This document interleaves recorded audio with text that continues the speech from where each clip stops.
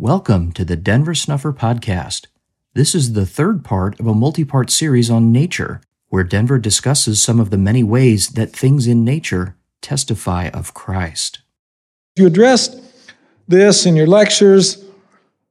Let's say, for argument's sake, I believed you. What can or should a university student do? I can't drop out because I would immediately have to pay back student loans. Do I just keep attending school and trust that everything works out? Or let's say I'm in high school. Would you recommend young people even go to college? Should young people who want to be lawyers just quash their dreams because everything is going to hell? That's my general problem with gloom and doom prophecy. It stagnates individual growth and development. People isolate themselves from the rest of the world, spend a bunch of money on guns and emergency supplies, and generally waste their lives living in fear. Is there a balanced approach to watching out for that dastardly thief in the night? I would say finish high school. I would say go to law school. And one of the first things on the agenda that Christ will destroy, it's not the lawyers, it's the bankers and the insurance companies. They're all evil. But your student loans won't need to be repaid because there will be nothing left of the institutions who hope to collect on them. You don't live your life in contemplation of the fearful return of the Lord. You live your life in a grateful celebration for everything God has done and given to us. As I was flying here, we had, I think we were taking off just as the first rays of the sun were creeping up in the east, and there was this brilliant scarlet ribbon on the horizon. And my wife pointed out to me, sitting in an aisle, only thing I get to see is the cart they bring you treats with. As I looked across at the sunset, or the sunrise, it was spectacular. Where I live in Utah, we have this Wasatch Front. These are jagged granite cliffs that go upward. The top of one of the ski resorts is 11,000 feet, and we live at about 4,000 feet. When the sun sets, as you are in the valley, you see the sun go down in the west. But in the east, on the mountains, you see the sunlight creep up and creep up and creep up the mountain until finally just the very top peaks remain with light. What happens is that the light, as it goes up the mountain in its nightly retreat, because of the refraction of the atmosphere, it tends to shift to the blue and to the purple. And every night, those mountains, and it's particularly spectacular when there's snow up there, because the hues of the sunlight refraction become very colorful up there. Now, I happen to like Impressionist art, and my favorite Impressionist is Monet. We have a couple of Monet, they're forgeries. They were given to me as a fee. We didn't pay for them, but they're actual Monet paintings with right down to the brushstrokes being reproduced, and they're beautiful.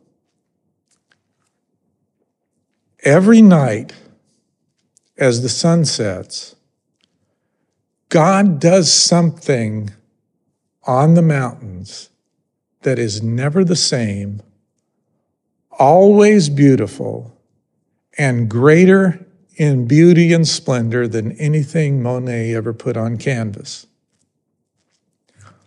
we ought to love life, and we ought to love one another, and we ought to pursue our education, and we shouldn't bunker down with guns and ammo, fearfully waiting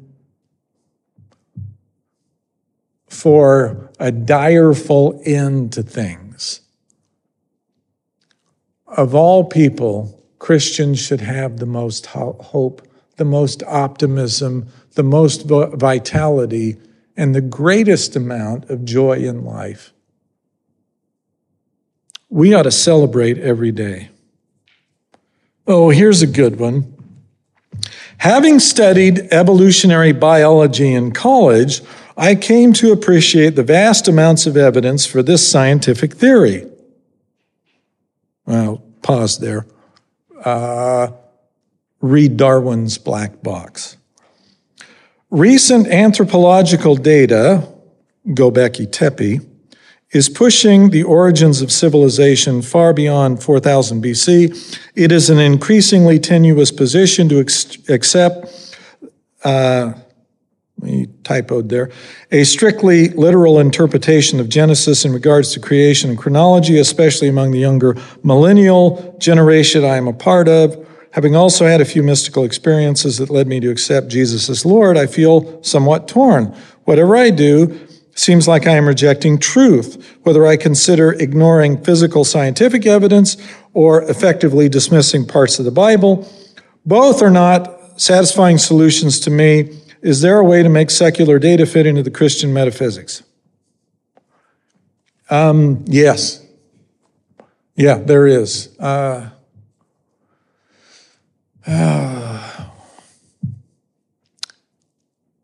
going to go ahead and answer this fellow for what it's worth. The problem with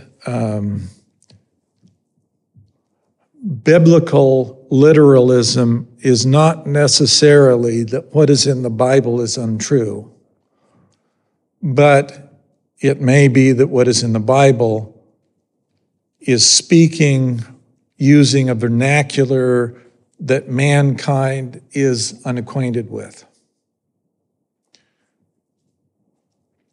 For example, the work of the creation is referred to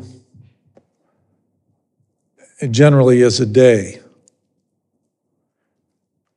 There is no reason to believe that calling it a day in the language that gets employed in Scripture has reference to anything other than a discrete event.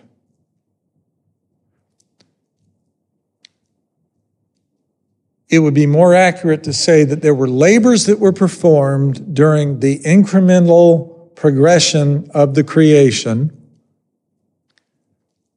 which took however long, and when the labor was completed, then that labor was called a day. There is nothing to suggest that the labor of the first day was exactly the same amount of time as the labor of the second day.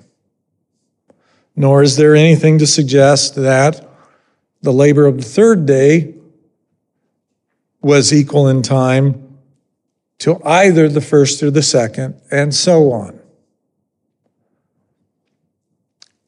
How many eons of time were required in order for God, through the process that we see in nature, to form the earth was the first day. However long it took, through seismic and volcanic and other activities, to cause the dry land to appear, was labor that took however long it took. In the vernacular of Scripture, The earth is moving in two ways. It is circling the sun on a tilt. Twice a year, that tilt aligns so that we have an equinox, which means that there's exactly 12 hours of sunlight and 12 hours of darkness on that one day, twice a year. And then there are solstices when in the north, the days are the longest because it's leaning towards the sun. And when it gets to the other side, it's leaning away. And at that moment, the nights are very long because in the north, you're leaning away from the sun. As it makes this movement in one direction, it's also wobbling at the poles. The earth is not perfectly stable in how its axis fits. It wobbles. It takes 25,900 years, roughly, for it to complete one wobble at the pole. In the ancient vernacular, because of that wobble, we have a pole star. It happens at this moment to be Polaris. But if you go back several thousand years, we have a different pole star. That pole star changes.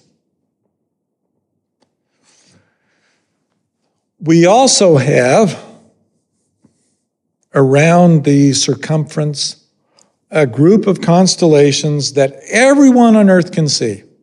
Doesn't matter if you're in the south, doesn't matter if you're in the north, south being below the equator, not Atlanta, or the north, not meaning Canada, it means everything. The northern hemisphere and the south. There are a group of constellations everyone can see. There are 12 of them. All 12 of them had a story behind them in the beginning. All 12 of them have symbols that represent Christ. That's for another day. When the pole star changes, which happens about 7 times every 25,900 years, when the pole star changes, anciently, that change was called a new heaven. Likewise, there is a different constellation that appears at sunrise on the vernal equinox, and that constellation tells you what age you're in. Star fields overlap, and sometimes there are gaps.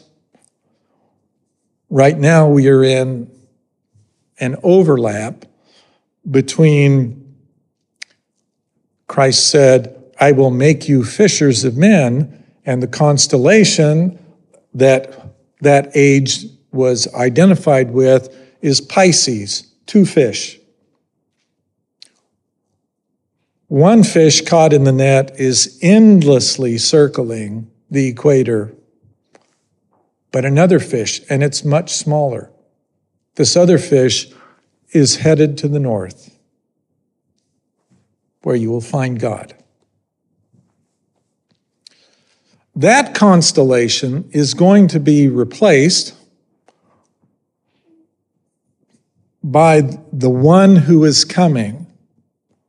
We call him Aquarius. We also call him the waterman. He is pouring out. A new age will come. If you go back far enough, what he is pouring out is 2 streams. One stream is water, which gives life, and one stream is fire. He who is coming in the great day of the Lord is coming for the great, the water, and dreadful, the fire, day of the Lord, to pour something out. Well, it just so happens that the star fields of these two overlap. If you date the return of the Lord by the star field of Aquarius at its earliest star, then the first sign of the times of refreshing would have been about in the 1840s, when Joseph Smith was saying that Christ appeared to him and gave him a message to preach. We have not yet fully exited the star field of Pisces. Now, all of that is to make this comment. When there's a new pole star, that's called a new heaven. When there's a new constellation on the horizon, the vernal equinox, that's called a new earth. There will be a new heaven and there will be a new earth when Christ returns. And all of these are given, as Christ said in Genesis 1, verse 14, for signs and for seasons, and everything testifies of him. So, there's a lot of scientific proof, but there's a lot of material in the Bible that is simply misunderstood. This earth is pretty old. And how long it existed before it was considered sufficiently complete for man to occupy it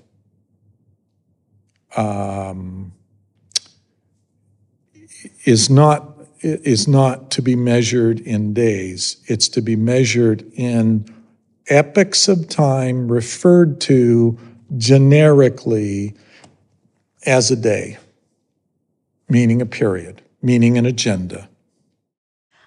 This one came in this morning. Why doesn't God talk about science in scriptures? I've learned about symbolic things in my chemistry, microbiology, and astronomy classes that denote there is a God. But I've always wondered why the laws of nature and scientific ideas are never discussed. So we're going to break this one up. First thing I would say is, I tend to think that science is God. Now, I know scientists don't think that, and they're looking for ways to disconnect science and God, but I happen to believe that if there was no God, there would be no science, and they wouldn't have jobs. And so to me, there is literally no separation. So the fact that this person is finding God in microbiology and chemistry and astronomy is no surprise. The second thing I would say is I am finding science in human growth and development. Did I say science or God? You said science. Oh, no, I'm not finding science.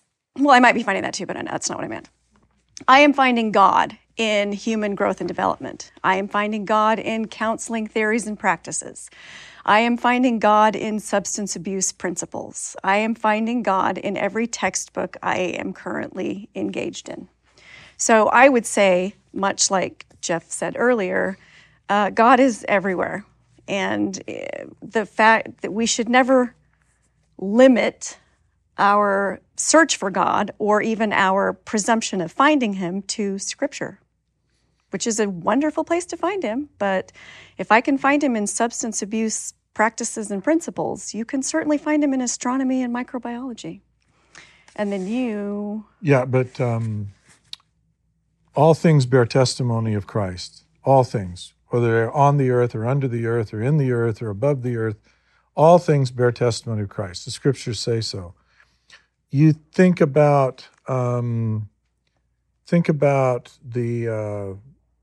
caterpillar that's a pest, that's something to wreck your garden that goes into a cocoon, and then it comes out of the cocoon, and it's now something that helps fertilize and pollinate, and it leaves its grubby, earthly confines to become airborne and colorful and a contributor to life and to your gardening.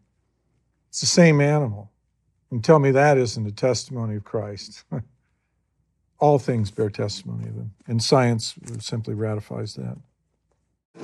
The question is, do you run any risks by studying that you can just as easily study your way out of belief as you can study your way into belief? The way that I think that works is everyone wants to understand, because of how proximate, how close Joseph Smith is. Everyone wants to understand how Joseph Smith did it. So if we think we can figure out how Joseph Smith did it, then presumably that will equip us to understand or put it into context. But most people who are studying to figure out how Joseph Smith did it are only interested in debunking it. I want to know how he pulled this off because I'm a little skeptical that what he pulled off is actually genuine. And maybe if I can understand how Joseph Smith pulled that off, then I can understand how Jesus pulled it off. Then I can understand how Moses pulled it off. Then I can put it all to rest because I needn't worry about it. Or I want to understand how Joseph Smith pulled it off so I can pull it off. And when I get that and I figure it out and I try it and it doesn't work for me, then I can say Joseph made it up because it didn't work for me. I mean, there are a lot of pitfalls along the course of study. The first and primary question you have to ask is, take a look around this world and ask yourself if in this world it makes sense to you that there is no creator. Does it make sense to you that everything that's going on here simply is a haphazard accident? That there is no creation, there's no creator, there's no divine plan, there's nothing here that operates on any other basis than random chance. If you reach the conclusion that everything that's going on here could possibly be by random chance, then read Darwin's Black Box. There's a little over 200 different things that have to line up perfectly in order for your blood to clot. If any one of those 200 things don't happen simultaneously, it's a little over 200. If any one of those don't happen simultaneously, you will die. For some of those, if you get a cut and they're not present, you'll bleed out. You'll simply die because you'll exsanguinate. For others of those, if you get a cut, your entire blood system will turn solid and you will die because clotting knows no end. Darwin's Black Box makes the argument that it is evolutionarily impossible for trial and error to solve the problem of blood clotting because every one of the steps that are required, if nature simply experiments with it, kills the organism. And that ends that. You don't know that you're going to succeed until you've lined them all up and you've made them all work. It's an interesting book, Darwin's Black Box. In essence, it's saying that the evolutionists require more faith, really, than do people that believe in God, because the theory upon which they base their notion requires far too many things to occur by trial and error than is conceivably possible.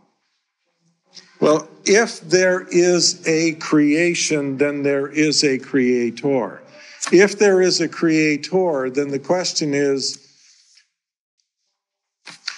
I assume all of you have had a father or a grandfather, someone that you respected, a mother or a grandmother, an aunt or an uncle that over the course of a lifetime developed skills and talents and humor and character, someone that you admire.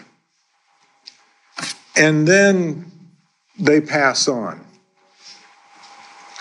How profligate a venture is it to create someone that a creation that you view as noble, as worthy, as admirable, as interesting, as fascinating, some person that you love. Take that and just obliterate it. God, who can make such a creation, surely doesn't waste a creation. He's not burning the library at Alexandria every day by those who pass on. God had to have a purpose behind it all. I don't know how many of you have had a friend or a loved one or a family member who passed on, who subsequent to their death appeared to you, had a conversation with you in a dream, in a thought. I can recall going to my father's funeral, and his casket with his body was in the front of the little chapel we were in, but his presence was not there. That may have been the hall he occupied while he was living and breathing. I had no sense at all that my father was there. I did have a sense that he was present, but he wasn't in the coffin. He was elsewhere in the room. I couldn't see him, but I could have pointed to him and said, he's here. In fact, I made a few remarks at my father's funeral, and I largely directed them at him. Nature testifies over and over again. It doesn't matter when the sun goes down, there's going to be another dawn. It doesn't matter when all the leaves fall off the deciduous trees in the fall, there's going to come a spring. There's going to be a renewal of life. There are all kinds of animals in nature that go through this really loathsome, disgusting, wretched existence, and then they transform. And where they were a pest before, now they're bright and they're colorful and they fly and they pollinate. Butterflies help produce the very kinds of things that their larva stage destroyed. These are signs. These are testimonies.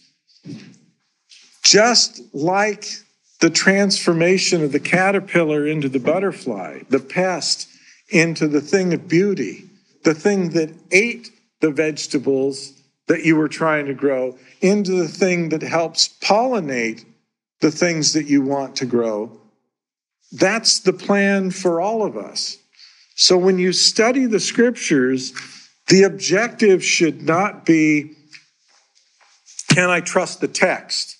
Can I evaluate the text? Can I use a form of criticism against the text in order to weigh, dismiss, belittle, judge? Take all that you know about nature. Take all that you know about this world and the majesty of it all. Take all that you know that informs you that there is hope, there is joy, there is love. Why do you love your children? Why do your children love you? These kinds of things exist. They're real, they're tangible, and they're important. And they're part of what God did when he created this world. Keep that in mind when you're studying, and search the scriptures to try and help inform you how you can better appreciate, how you can better enjoy, how you can better love, how you can better have hope. What do they have to say that can bring you closer to God? Not, can I find a way to dismiss something that Joseph said or did? As soon as Joseph was gone off the scene, people that envied the position that he occupied took over custody of everything, including the documents, and what we got as a consequence of that is a legacy that allowed a $1 trillion empire to be constructed. Religion should require our sacrifice. It should not be here to benefit us. We should have to give, not get. And in the giving of ourselves, what we get is in the interior. It's in the heart. It's the things of enduring beauty and value. If your study takes you away from an appreciation of the love, the charity, the things that matter most, reorient your study. The foregoing excerpts are taken from Denver's Christian Reformation Lecture Series, Talk Number 3, given in Atlanta, Georgia on November 16, 2017. Denver and Stephanie's Youth Q&A session at the Heavens Are Open Conference in Hurricane, Utah on March 22, 2020. And Denver's remarks given at the Book of Mormon Covenant Conference in Columbia, South Carolina on January 13, 2019. For information about upcoming Christian Fellowship conferences, meetings, and events, please visit restorationarchives.com. There you will also find a complete collection of Denver's talks, lectures, and papers available to download free of charge. You can request baptism by visiting bornofwater.org. If you have questions or ideas for topics that you would like to have covered in this podcast, please submit them for consideration to questions@denversnufferpodcast.com. This podcast is a volunteer effort produced under the direction of Denver Snuffer. We hope you'll share it with everyone interested in learning more about Christ, the coming Zion, and the restoration of authentic Christianity now underway in our time.